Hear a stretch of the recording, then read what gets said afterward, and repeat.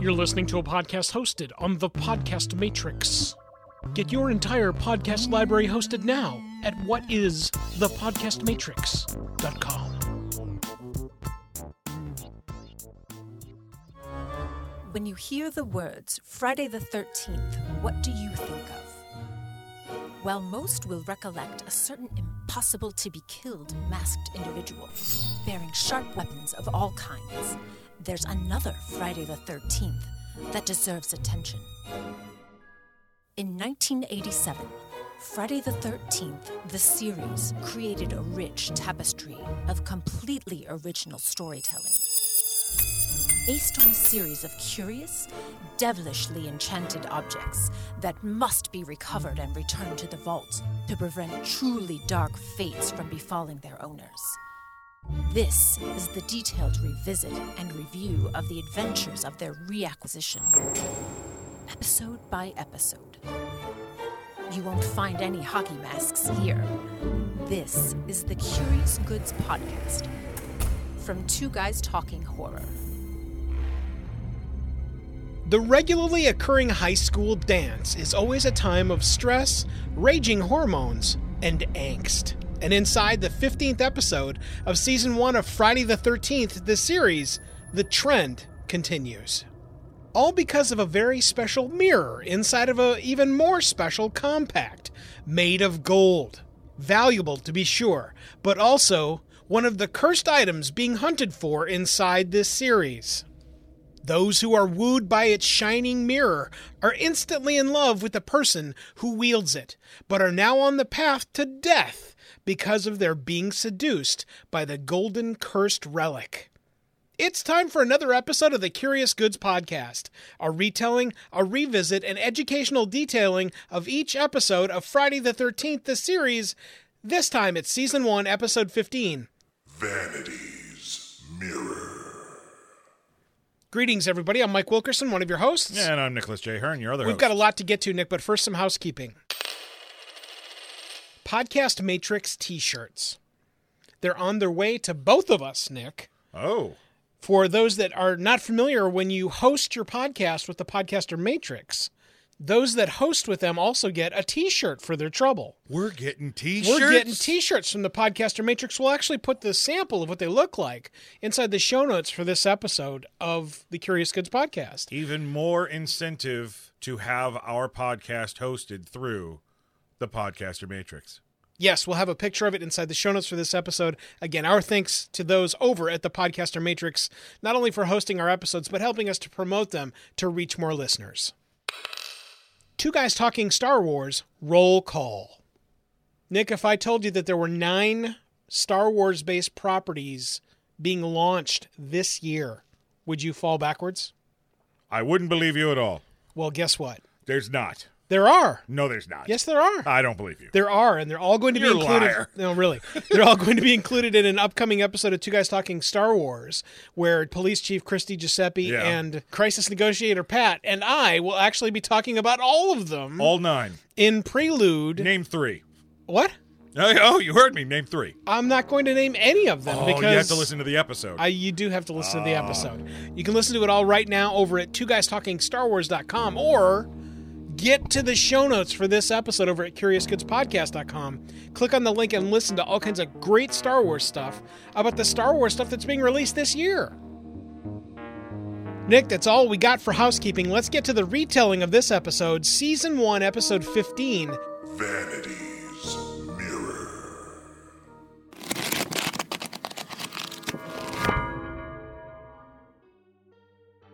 A smash zoom to a boutique somewhere in Canada that looks like LA. A gallant man walks across from a condo and purchases a flower from a very homely looking woman selling carnations in the street. The two of them have a spat. As he rumps off and looks back at her, she blinds him with light from a mirror inside a cursed compact, and falls instantly in love with her. So much in love that he follows her back into a back alley and is instantly struck by love in the form of a falling fire escape ladder. Well, that's no good. No, death. Death is what he craves. Oh, and he gets it. And he gets it. The only thing better than being instantly murdered by a cursed compact is then going back to your carnation booth on the street and not paying attention and thud being instantly killed by a car. Well, this is why jaywalking is illegal, Mike. That's right. Anyway, walking the streets of suburban Canada is not a great deal because... It's not safe. No. This homely lady gets struck and killed by a car. Crazy flower lady. If you don't look at her like she's a 10, she's going to blind you with the light from her compact and then murder you. Crush your skull with a fire escape ladder. Anyway, she falls dead in front of a car. Everyone's horrified, except for the person that isn't horrified, who is named Helen. Yes, this homely-looking teenager. Yeah, the homely-looking teenager, Helen, she spies the compact that's flown out of the hand of the homely carnation-selling lady. So already creepy because she's at a murder scene and she's picking up stuff belonging to the victim, even though the evil, crazy, creepy flower lady deserved it. Right. She was evil. The only thing more creepy is that at the same time she picks it up, there's apparently someone snapping her photograph of picking it up. And well, it appears later in a newspaper. Crime photos. It was a thing. All right. Anyway, so fast forward a little bit, and we're on the landscape of a high school where...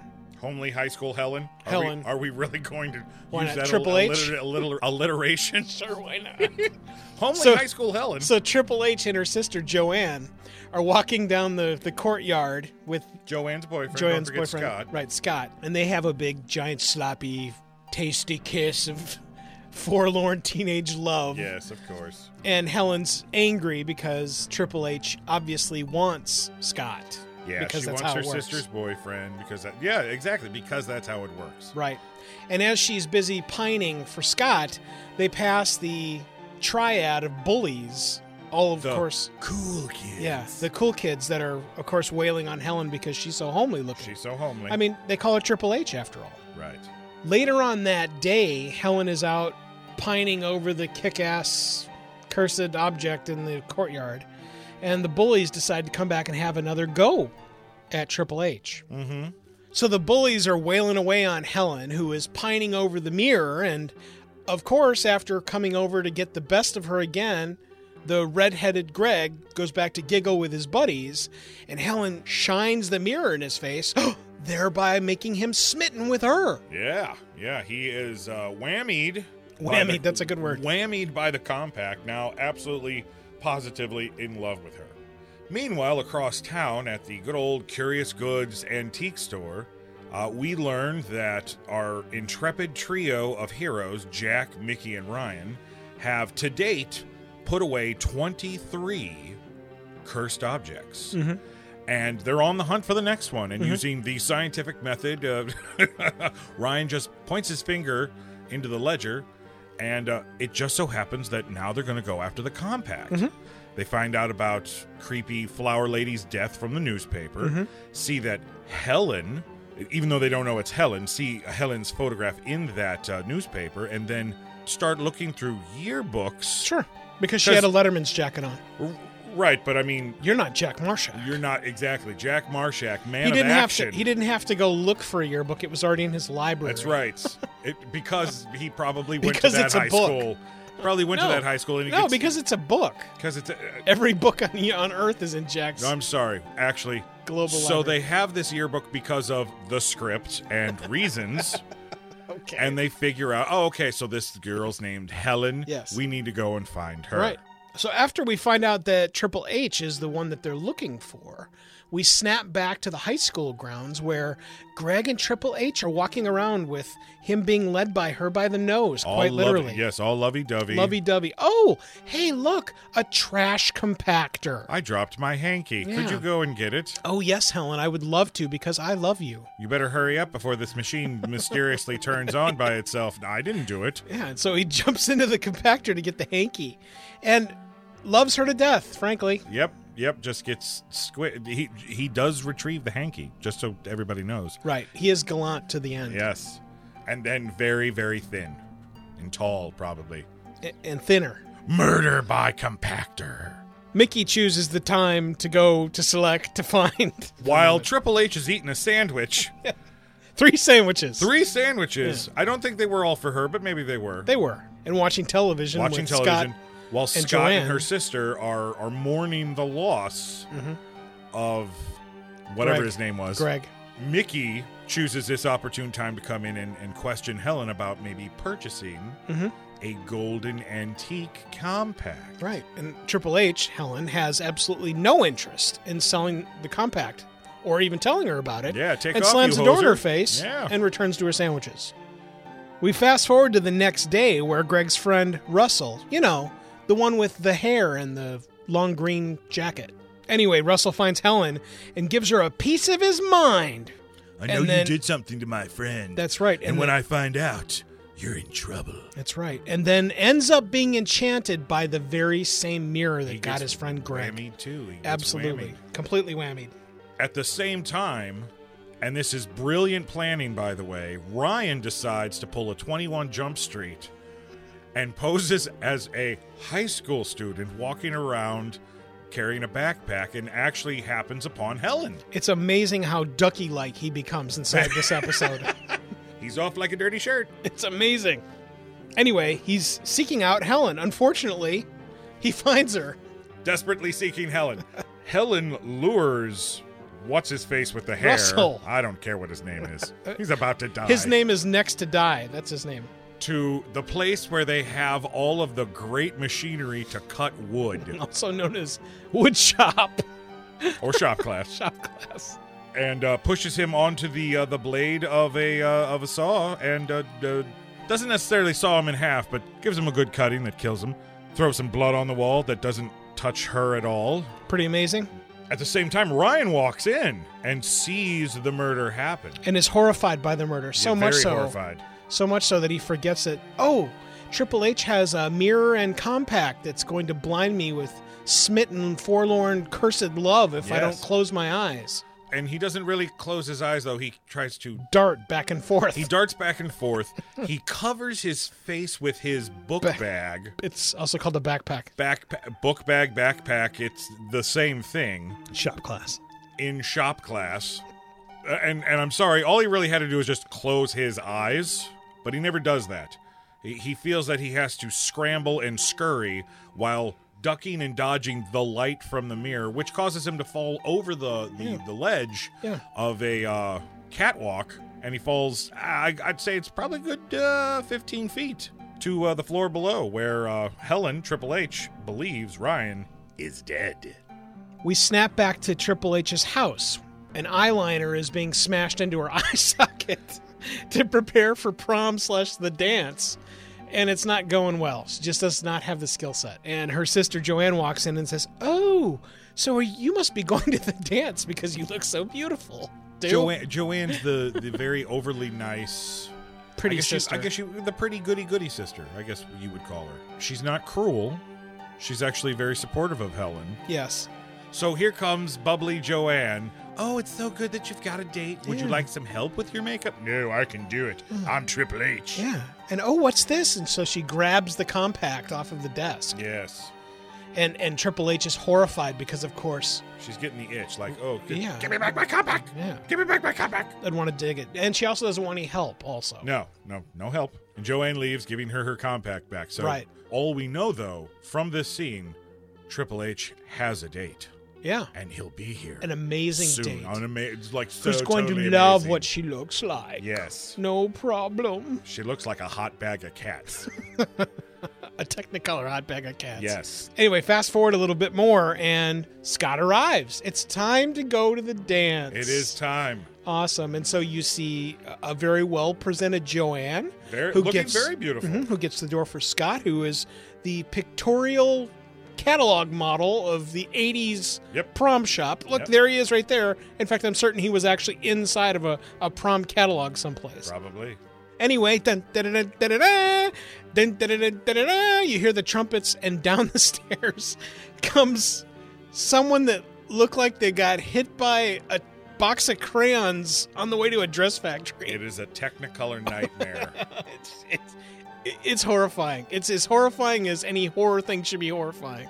It's this turquoise dress. It's terrible. Anyway, she comes down and she thinks she's absolutely gorgeous with she's this. a 10. She thinks she's a 10. And the only person that's going to think she's even more gorgeous is her date, right? Yep. That's right. Where's the date? Where's he at? In fact, she's going to make sure that her date absolutely loves it because she whips out her compact and shines it into Scott's face. Scott's been whammied. And now Scott's been whammied, who is now in love with Super Triple H and doesn't have anything to do with not so awesome Joanne anymore. In fact, so much so, he starts wailing on her because Triple H says to do it. Yeah, backhands her, takes her upstairs, ties her hands behind her back, puts her on a stool, gags her, and then puts a noose made of, looks like a jump rope, around her neck to where she has to balance herself on a stool to stay alive. On her tiptoes. On the tiptoes, and she's wearing stockings. Right. That's no bueno. The prom is alive and horrified because they can see the prom catalog model, Scott, walking down the street with, I guess it looks like a chicken that's been splashed with 7 or 8 different colors of paint. I bet you thought we forgot about Jack, Ryan, and Mickey. No, we didn't. We didn't. Ryan is alive, but he's being accosted by rats. Right. Biggins. Mickey Biggins. finds Ryan in the sub-basement of the high school while Jack After 6 hours. has gone to Triple H's house to try to look for her there. Jack rescues Helen's sister from being dead. Just as she plummets off the chair. Just as she slips off of the stool that was just tall enough. Yeah. And so Jack cuts her down and holds her carefully, very calmly for a man that's invading a house. I don't care who's invading my house. If you've just saved me from dying, I'm going to give you a hug. Maybe even make you a sandwich. Meanwhile, back at the prom, Ryan and Mickey burst in. Ryan covered in blood because, he did fall 15 feet and cracked his head. And had been being eaten by rats for 6 hours. Confront Helen, but Helen has her new super-duper lover boy toy. Give him a cowboy punch.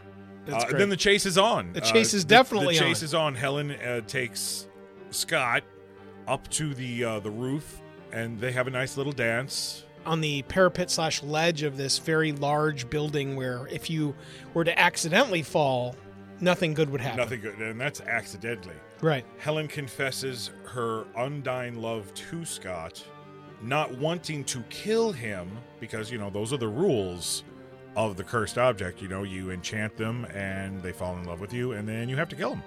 Decides instead the only way that she can actually have him is in death, and they both plummet to their death.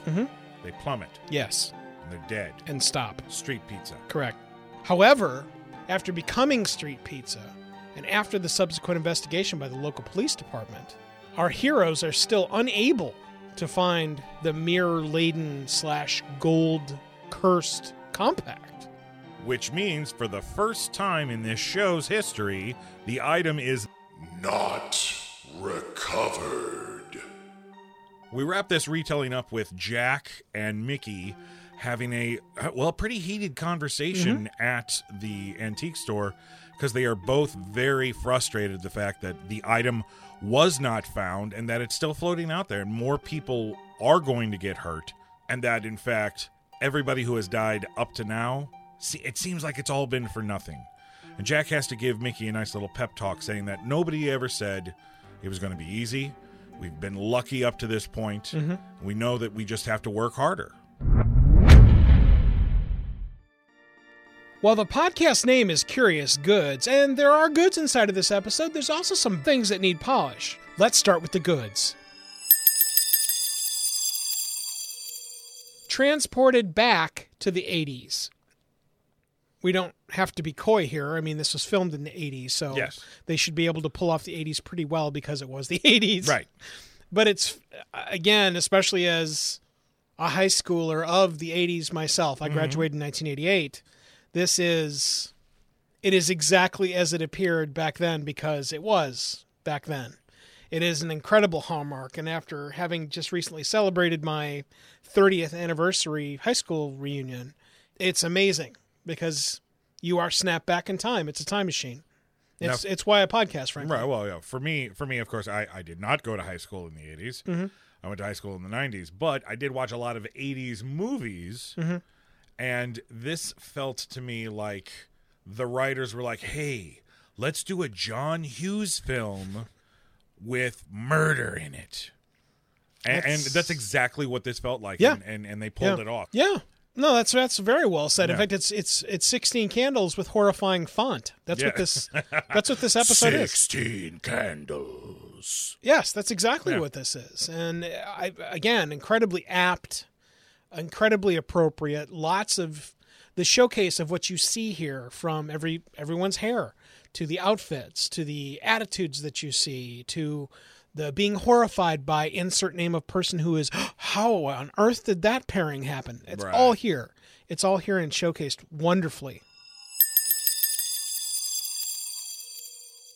Making a viable underage villain. We haven't had a lot of these in the show. No. We go back to our first episode, The Inheritance, episode 1, where we have the little girl with the evil China doll. Mm-hmm. Now, we can write off her being a spoiled brat and then being influenced by an evil object. Makes an interesting, compelling villain, but she's not necessarily malicious. Mm-hmm. Until you find out, oh, well, no, she actually is she's kind of hardcore. Mm-hmm. Here again, we have this high school student, this teenager, in the throes of puberty and everything. Mm-hmm. Somebody who is constantly bullied, somebody who has no self-worth. Mm-hmm. This is a villain of instinct. She realizes that she has this ability now because of this compact to get two things that she wants: the adoration of the people that hurt her, and then their subsequent death. Yeah, it's one of those. It's a very dark subject matter too, because this episode, the themes that were thrown in this episode, even though by cheesy 80s standards, still live up today. Bullying is a horrible thing that is still going on through both middle school, elementary schools, and high schools. It's going on everywhere. Mm-hmm. And even though, like I said, it's the 80s, it's Friday the 13th, it's a little cheesy, the themes, the underlying themes that are in this episode are still incredibly impactful. Oh, yeah. Yeah, and presented wonderfully, too. Yeah. The fact of the matter is that if you could pull aside any, and I will wail on the teenage girls because I have one, frankly. Mm-hmm. If you could pull aside the teenage girls and ask them without any consequence and just telling us what they're thinking, if you could go, hey, you know that boy that you like but is instead dating someone else because you think that the person they're dating is more pretty than you are, if you could have the person that they're dating who you think is prettier than you die so that they could date you, would you do it? Are you kidding me? Every single one of them would say yes. No. That is showcased here is incredibly ballsy. And the actress that plays Triple H, Helen, inside of this, Ingrid Veninger, total kudos to her because she plays this role to the hilt. Oh, yeah. And there are a couple of those little wafts of smile. But it's not smile because on the end of the smile is a dagger. Yeah. And she showcases it wonderfully in here without there being any cheese attached to it. It's wonderfully provided. It's incredibly, the word that you've used that I think is probably the biggest indicator here, there is an instinct that is showcased with her portrayal of this character. And having seen, I won't say that my 15-year-old daughter has murderous rage or intent in her body, but I have seen where there is incredible disgust and distaste for something that she feels very strongly against and will tell you outright. Mm-hmm. And that is absolutely captured here without question by her. So kudos to her completely. Not only that, but we also get Zach Ward as one of the bullies. Yeah. Slash whammied, bows, slashed, killed suitors in this episode. Mm-hmm. Zach Ward, mostly known for his portrayal in A Christmas Story as he's the bully. He's the bully that beats. He is the bully. So he's it's a nice tradition of playing a bully. Also, horror fans will know him. He was in the second Resident Evil movie, Resident Evil Apocalypse, and also in Freddy vs. Jason. Very talented actor, and to see him again so young and playing such a despicable character, because a bully in acting, you can just say the words, oh, you're stupid, ugly doo-doo head. Or you can really cut somebody. Yeah. And that's very well said. You feel the cuts. Yeah, that's very well said. The sample I think of is probably our second meeting between the bully crew, that we'll call those three people, and Helen, where she's sitting down looking at the compact on the grass, and then Greg, the guy that we're talking about, approaches her and says, I really would like to go out with you. Do you want to go to the prom? Then realizing that as he walks back to his friends, that it is all just a joke. It is that just stabbing, the stabby stab. And it is all presented incredibly perfectly inside of this episode.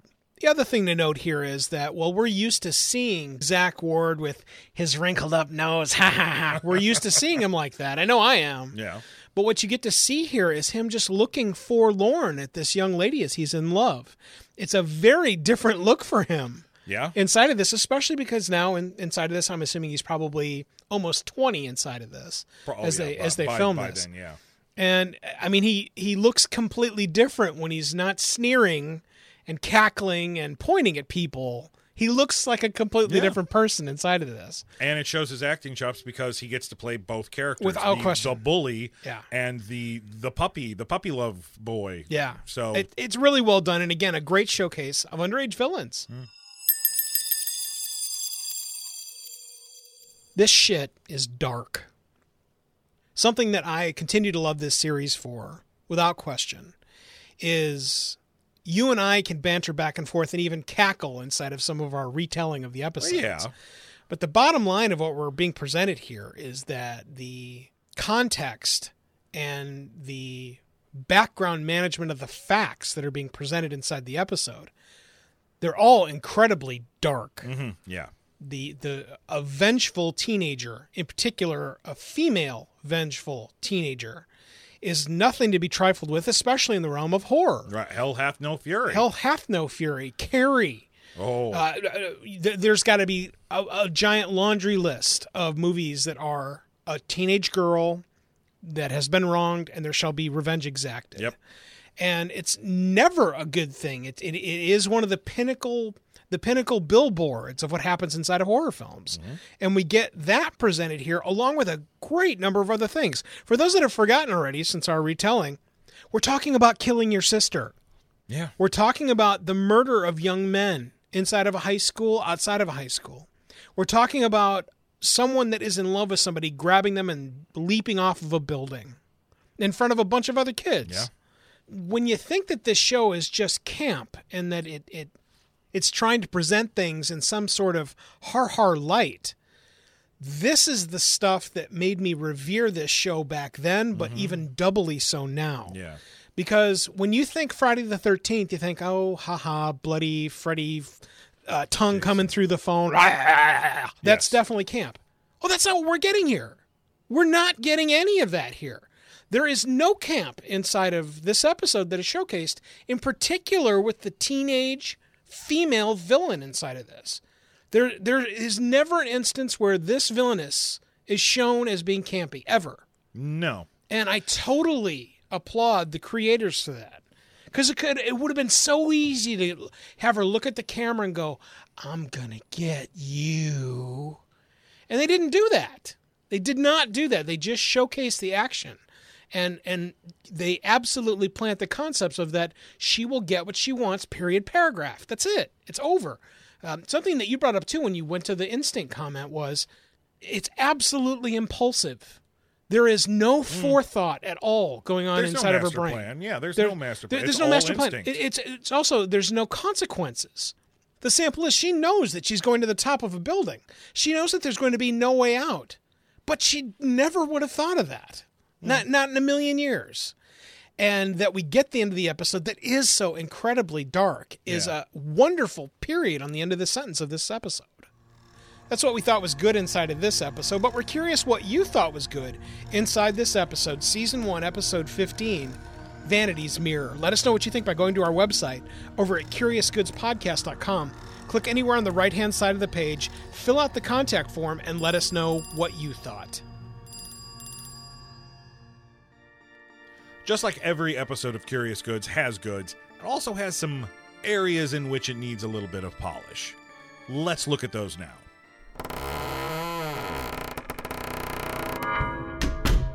Having to take the storyline provided ride. There are a handful of moments in this episode where you kind of just have to go with it to understand where the narrative wants to take you. Yeah, the brain disconnecty moments. Right. One of the big ones right off the bat is Jack, Mickey, and Ryan are trying to figure out who this teenage girl who they see in the newspaper has picked up the compact. And then all of a sudden they're just looking at high school yearbooks. Yeah. Well, I'll go back even further than that, and it's the photograph you're referring to. Well, there have been instances without question. In fact, one of the biggest one is the JFK assassination, where there was a movie camera going on, or a series of movie cameras capturing when it happened. Right. Absolutely true. And there could be someone on the street with a camera ready to capture a picture of Helen stooping over to pick up the compact, not so far away from a dead body the instant that it happens. Okay. All of that is absolutely possible, but the hoops you have to jump through in regard to believability that I just spouted off, that's a stretch. That's where you're taking the storyline provided ride, and I don't particularly care for it. See, now for me, it went by so quickly, wasn't really a problem. For me, it was the yearbooks. It just doesn't, I mean, I understand, okay, big letter, so you could figure out, okay, so whatever high school she's at starts with an L. But even in a major metropolitan area, wherever the story takes place, how many high schools are going to start with an L? Yeah. So then you got to narrow that down. Then you got to go to each of those schools and get yearbooks and hope that you come across. Right. That's a huge leap. It is a leap, but I can get behind that one faster than I can random photograph. Oh, okay. Because Jack's library selection ability is infinite. And Right, I mean, okay. we've showcased that how many times? If not every episode, it's been inferred every episode. I am a champion of Jack Marshak. Me too. But even I can't believe that he's going to have some random current high school yearbooks that he can just pop into his yearbook section of his library and go like, hey, look, found her. I'm Jack Marshak. I found her. Right, but not only you're looking for someone reasonably homely looking, you're looking for someone with this gargantuan cold sore on her face. Which evidently is always there because who knows how long ago picture day was. I don't know. But he's able to find her. We digress. Now, a couple of other things. Another big thing for me, which made me guffaw during our watch of the episode, is Ryan's perfect plan to insert himself into the high school as a student to try and track down Helen. Yeah. And all he's really doing is he's got his headphones from his Walkman around his neck, and he's got a backpack. And evidently that's all you have to do to insert yourself into a high school in the 80s because of 21 Jump Street. Yeah. I have finally gotten over the physiologically seen edge of I can't believe I'm looking at a 12-year-old / 18-year-old. Right. You know, like I can remember vividly when I couldn't discern the difference between what looks like a 30-year-old Johnny Depp and what's supposed to be a 13-year-old freshman in high school. I can now do that. Right, yeah. But I can't tell you when exactly I could then do that. And so inside of this, it's where my guess is that the vast majority of the actors that we saw inside of this episode, they were all too old too. And, you know. My biggest problem, the thing is that I would have believed it had there been a short little scene where our heroes are trying to figure out, okay, how are we going to find this girl? How are we going to track her down? I'll put on some headphones. And it's like, and Jack goes, well, maybe if one of us can infiltrate the high school. And then Mickey looks at Jack, Jack looks at Mickey, and then they both look at Ryan. And he, seriously? And then boom, he's put in the situation. Yeah. No, and that would have been an excellent peddling of this of the merchandise, as well as some great storytelling. By the way, yes.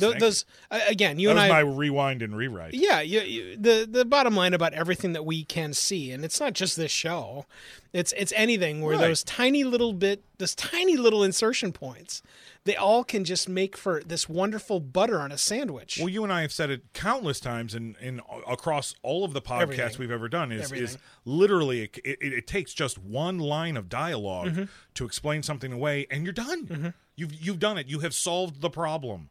You've solved the logic jump. One line of dialogue. Yeah, and it really is one of the very hard pieces of having to take the storyline provided ride.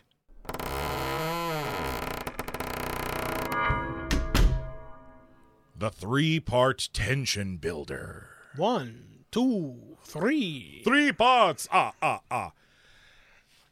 We've talked about the tension building where the storyline is concerned. Yeah, the ratcheting process. Yeah, and sometimes it's really great. Yeah. And then sometimes it's kind of like just padding for time. To it looks like a series of stair steps. Yes, right. It looks like a series of stair steps that have to be climbed to get to someplace. Yeah, exactly. It's like the level in a video game that is a really crappy video game level. Yeah, I agree with that. Now, and most times when it works, the tension building is great because you're cutting back between two characters and you're cutting back to the killer, and they're all getting closer to each other, and it's building the tension to what's going to happen. Yeah. This time, I could see what they wanted to do, but it really wasn't working all that well. You kept on going back to Ryan laying on the ground in his own blood. We know he's alive, but now he's being accosted by rats. Then we cut back to the dangling sister. Is she going to survive? Who's going to save her? And then we cut back to the prom and, oh, look, I have a pretty boyfriend. Triple H horrifying the rabble that have come to the dance. And you're wondering when all of this stuff is going to go together, and it's supposed to be a tension builder, but it really kind of falls flat for me because as soon as you see Jack open a door, there's some random door, it's like, oh, okay, so he's going to be the one that's randomly break into Triple H's house and stumble upon the in peril sister. Okay, so we know she's going to be fine. Jack's going to save her. And then Mickey's still at the high school. So we know eventually, even though she's taking her sweet damn time, Mickey is going to find Ryan and shoo those pesky rats away. And we know eventually those two are going to end up confronting Triple H and Scott because, well, they're the only people, they're the only characters that are still at the high school at this time. There's no real tension ramping at all. It's kind of more of an incline that kind of levels out there towards the end back into the regular storytelling. And I don't want to say that it took me out of the episode, but it definitely could have been executed a hell of a lot better. I think a lot of this stuff you put into the concept of pace because just as you ebb towards the end of your conversation here, it's the speed with which all this is presented. Right. If you can get to and showcase what needs to be shown and then move on, the faster you can press through that while conveying the same thought, but pushing fast enough so that you don't have you don't allow yourself to have the moment where your brain will allow there to be a speed bump. That's what's missing. And you're absolutely right on what you're saying here. There is the bumps. There's a series of bumps because it's all presented appropriately. It's just not presented fast enough. Yeah. So as to preserve not a speed bump. Yeah, it's not the pacing of the entire episode. It's just the pacing of this part. That tension building part. Yeah, I agree.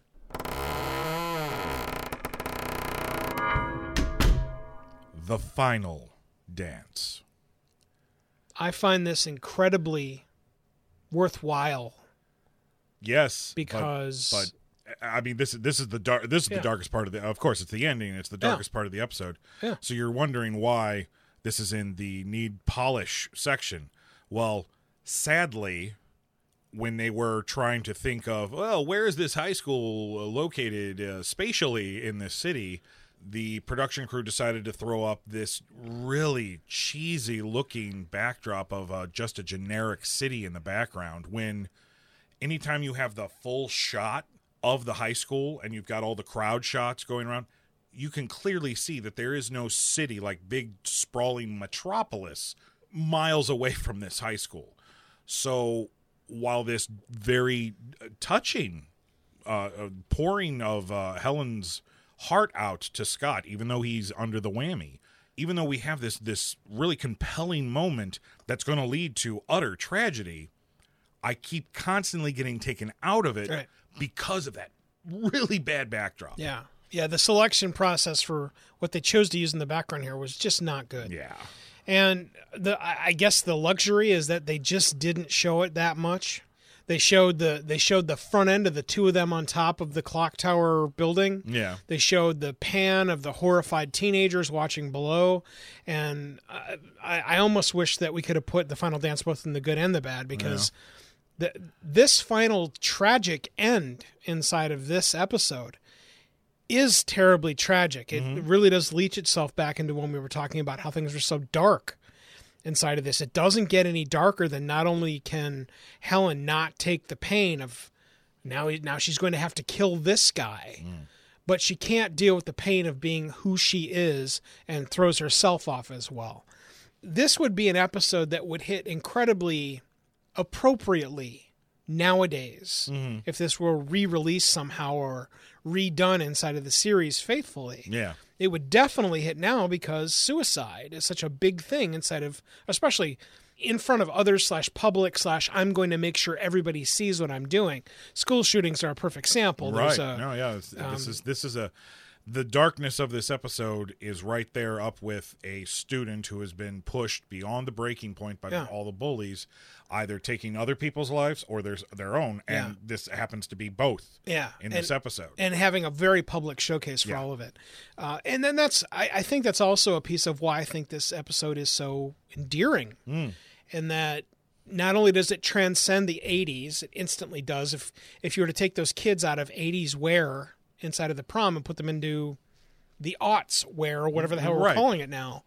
This is a timeless episode. Just because it happened to be filmed during the 80s, the story subject is timeless. And I think that's one of the special things about this entire series. The way that they're able to do that is because they're casting the curse onto the item that just so happens to be in a time. It's why if there was a series ever to be revisited, to be reissued with a better name so that it's not stupid like this one, this would be the series. The dark compendium of stories, whatever it's going to be called, is exactly what all of this could be. And it's, count me how many antiques you can find in any antique store anywhere.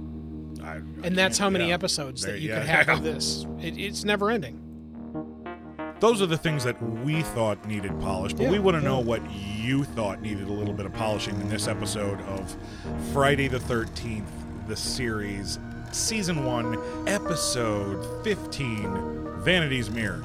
Reach out to us at our website over at CuriousGoodsPodcast.com. Click the link on the right, fill out the contact form, and let us know what you thought needed some polish. We got to take a break here during the Curious Goods podcast. We will be right back.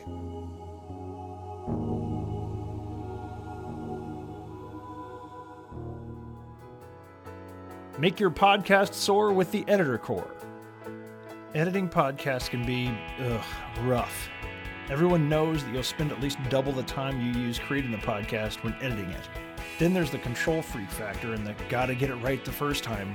Well, it's time to shove all that out the door and make your podcast soar with the Editor Core. The Editor Core is a talented, experienced team of podcast editors that have edited tens of thousands of hours of podcast content, and they're ready for yours now.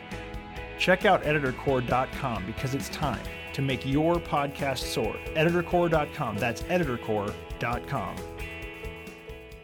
Wouldn't it be cool if your advertising could last forever? It can, with perpetual advertising. Here's how it works. Magazine, radio, and television ads are efforts that people might see or hear once, and then they're lost forever. Perpetual advertising provides you with the chance for repeat exposure and replayability weeks, months, even years after it's originally inserted inside a podcast. So even if your advertising is included in a podcast years ago, those efforts are still impactful, providing you with true return on investment, real impact, thanks to perpetual advertising. Are you ready to change the way you and your company or organization advertises? Find out more and launch a unique perpetual advertising effort now by visiting twoguystalking.com/sponsors. Thought about a career in voiceover? Need a great, cost-effective on-hold message for your organization or business? Don't know where to start? Check out The Voice Farm, your one-stop shop for voiceover needs. Check it out now by accessing The Voice Farm at voicefarmers.com and see what difference can be made with a company that is truly outside the box. From the Voice Box, voicefarmers.com. That's voicefarmers.com.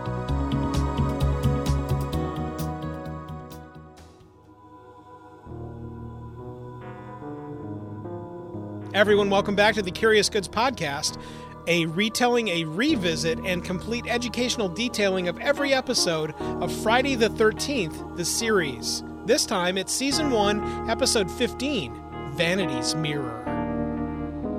Every time we come back from break, it's time for Nick and I to detail our manifest moments. The manifest moments are where Nick and I find an actor's portrayal, a storyline detail, or something else inside the episode that tripped our collective review night fantastic. Nick, what do you got? The thing that I found noteworthy to put into my manifest moment for this episode's got to be the progression of our three main characters' storyline. Mm-hmm. Early in the episode, after the creepy flower lady kills businessman and then gets herself hit by a car, we find out that to date, our trio has recovered 23 cursed items, and that only really adds up to about just under 10% of the actual inventory they have to track down. This, to me, adds to not only personal character development, but the group character development as well. And it's something that I said, I remember talking about this early on in the series, is that if we don't keep building these three characters, because besides the cursed objects, these are our three ties. This is an anthology show that actually has three main characters. So if we don't keep building these characters up and developing their character, then who's going to care come season 3? You know? This is a point in which you realize that even though we're on episode 15 of the show, they've recovered 23 things. Okay, so there's some stuff that was probably not noteworthy. There are probably some acquisitions of cursed objects that went really easy. They walk up to the door, say, hey, yeah, we sold you something. Can we buy it back? Oh, yeah, sure. It's in the garage.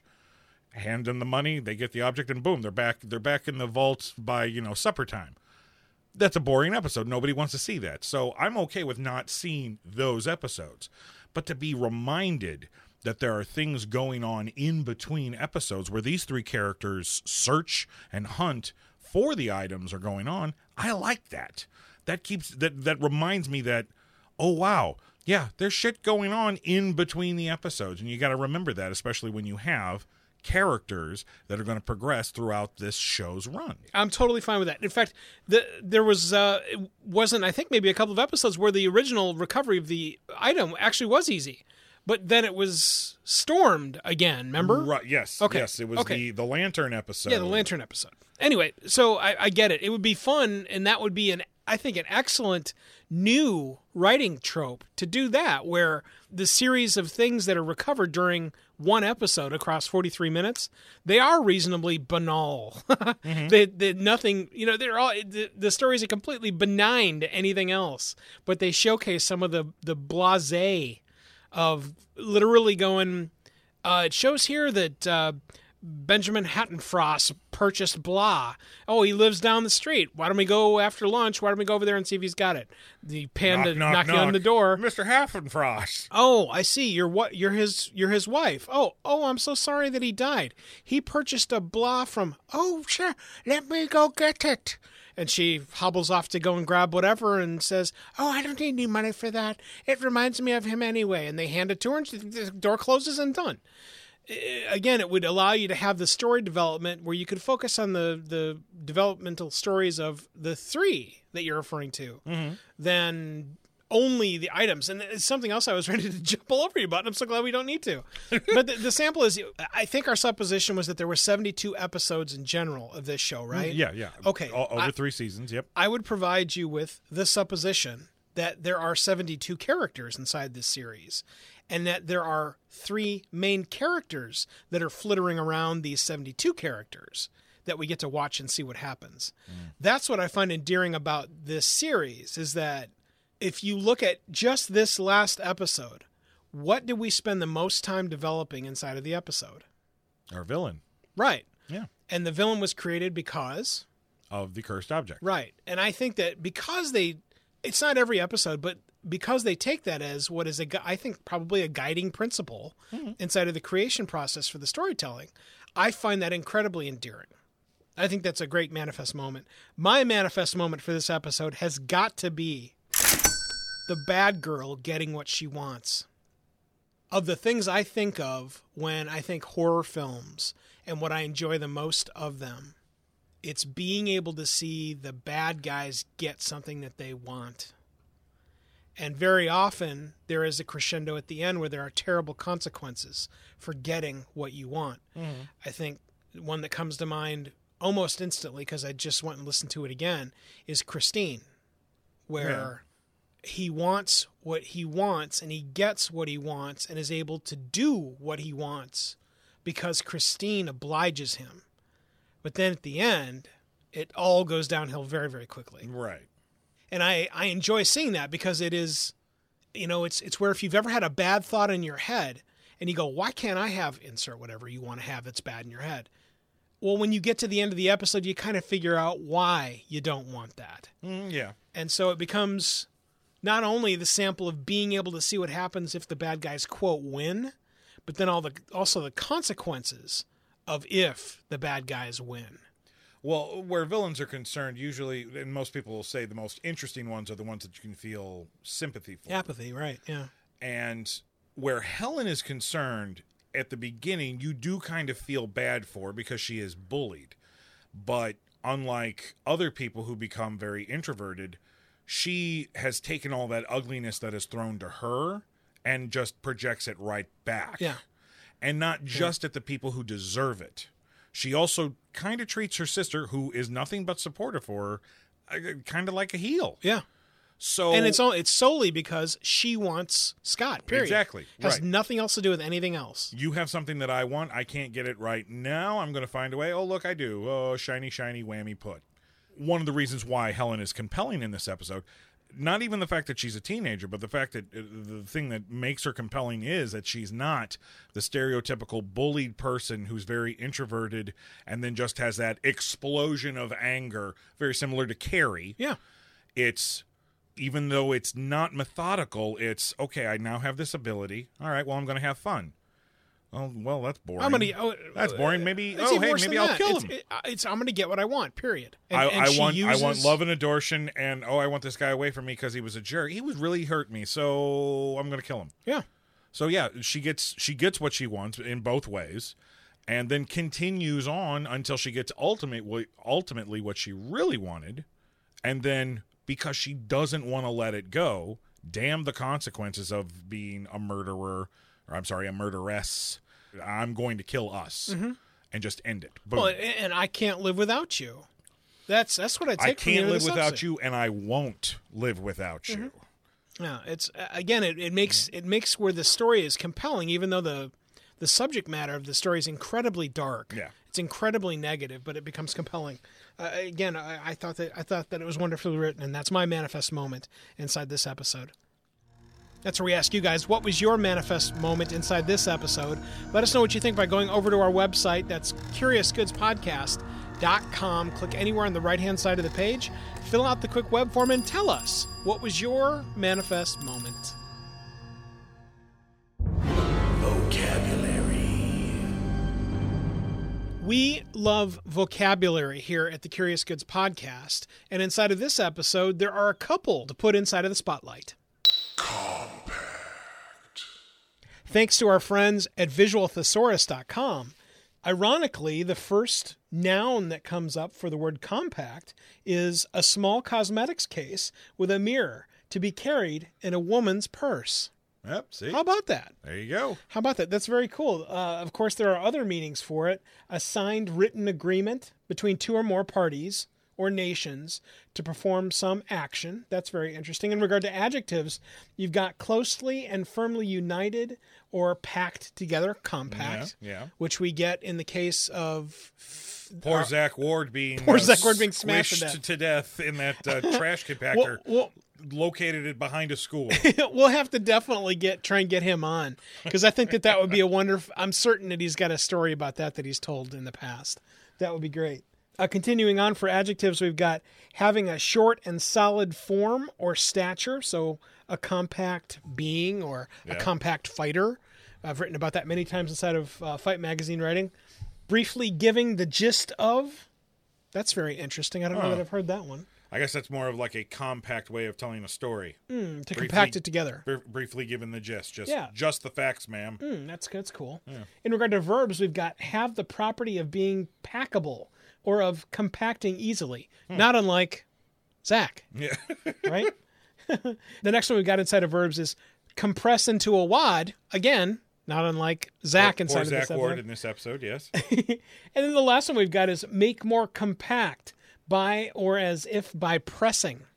Again. Yes. Like Mr. Zach. This episode, instead of calling Vanity's Mirror, it should have been called My Love is Compact for You, Zach Ward. That's a great one. And then our second word. Angst. I'm trying to remember the first time I heard and then understood the word angst. Yeah.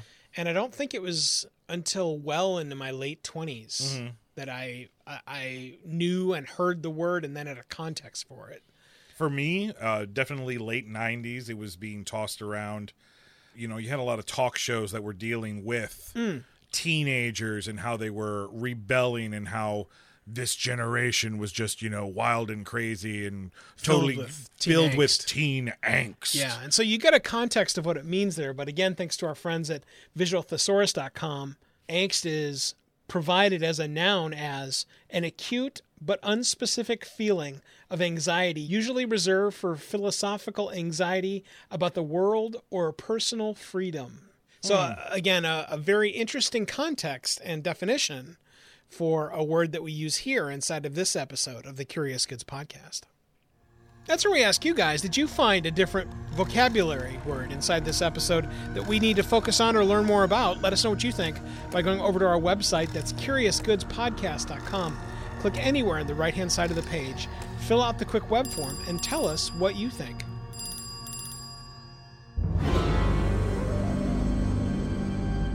The rating for this episode of the Curious Goods podcast. The scale works thusly. 10 is on top of the heap. In this case, a beautiful reflection shown to the one that will soon love you.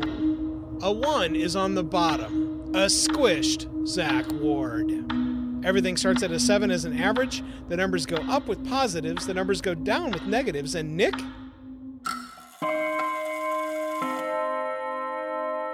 There are no halvesies. Nick, what do you got? This was an episode that definitely took me by surprise. This is one that I do not remember watching. Yeah, I don't either. When it first aired. Yeah. So it was pleasant, a nice little pleasant surprise. On top of that, you've got some heavy subject matter. Mm-hmm. You've got themes that are timeless, despite the fact that this was told and filmed in the 80s. Mm-hmm. Sure, there are some dings. We always talk about the dings. But another great building block for this show is that we finally come to a moment where our heroes don't win. They don't recover the object. Mm-hmm. It's still out there. Mm-hmm. And again, even though that there were some problems that we had navigating the story because of, script and time and pacing, I have to give this episode a solid 8. I'm kind of surprised that you went that low for this episode. Really? Yeah. I look at this episode and I think there's either other episodes of something that I have seen inside of Television Dome or maybe the streaming online series that are inside of the same style, anthology, dark, blah, whatever. A number of them. Do you know the names of them off the top of your head? Right now there's like Black Channel Mirror. Zero, Black Mirror. Yeah. Hulu has one. I can't remember the name of that one. The bottom line is that there's going to be those forever because the Twilight Zone is being remade. Oh, is it? Again, yes. Okay. Jordan Peele, who just won the Academy Award for writing for his film Get Out, is rebooting that franchise. So we will be getting new Twilight Zone episodes. Bottom line is that if we take all of the subject matter, if we take all of the themes, if we take every single one of the scenes inside of this and we translate it to something that can be put in front of a camera today, it's still incredibly poignant. It has meaning. There's absolute context between what was made back then, 30 plus years ago, and what could happen tomorrow. And that's what I call effective television writing. Regardless of the ding/needs polish points inside of this one, this started as a 7, as an average, without question. The bumps that we talked about in regard to the speed bumps for the episode impacted nothing. This episode for me is a 9. That's where we ask you guys, what did you rate this episode? Season 1, episode 15, Vanity's Mirror. Let us know what you think by going over to our website. That's CuriousGoodsPodcast.com. Click anywhere on the right-hand side of the page, fill out the quick web form, and tell us what you rate this episode. Look, you guys don't have to look into a mirror to know how beautiful we think you are. Wow, laying it on thick. Yeah. We love you as listeners and know that you'll be back for the next episode of the Curious Goods Podcast. Until then, I'm Mike Wilkerson, one of your hosts. And I'm Nicholas J. Hearn, your other host. Thanks for listening, and we'll see you next time. Thanks for listening to this episode of the Curious Goods Podcast. We are always interested in learning what you remember about these enchanted items and their tales of reacquisition. Connect with us immediately at CuriousGoodsPodcast.com to share your treasured information. Until the next artifact reveals itself, the vault is now closed.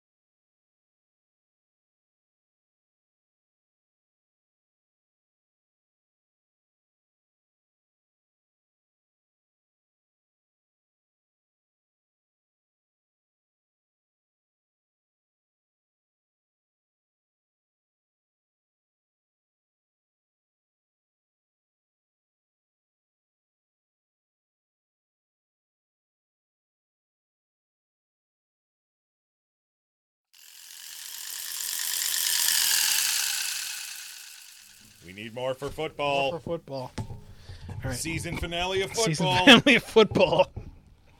I wonder if there'll be a cliffhanger. Super spoilers. Freddy. The other redhead, played by Moby. Played by Moby. It's Roby, dumbass. I know it's Roby. You're the one who kept on calling her Moby the last 2 episodes. Hey, at least you know what I'm talking about.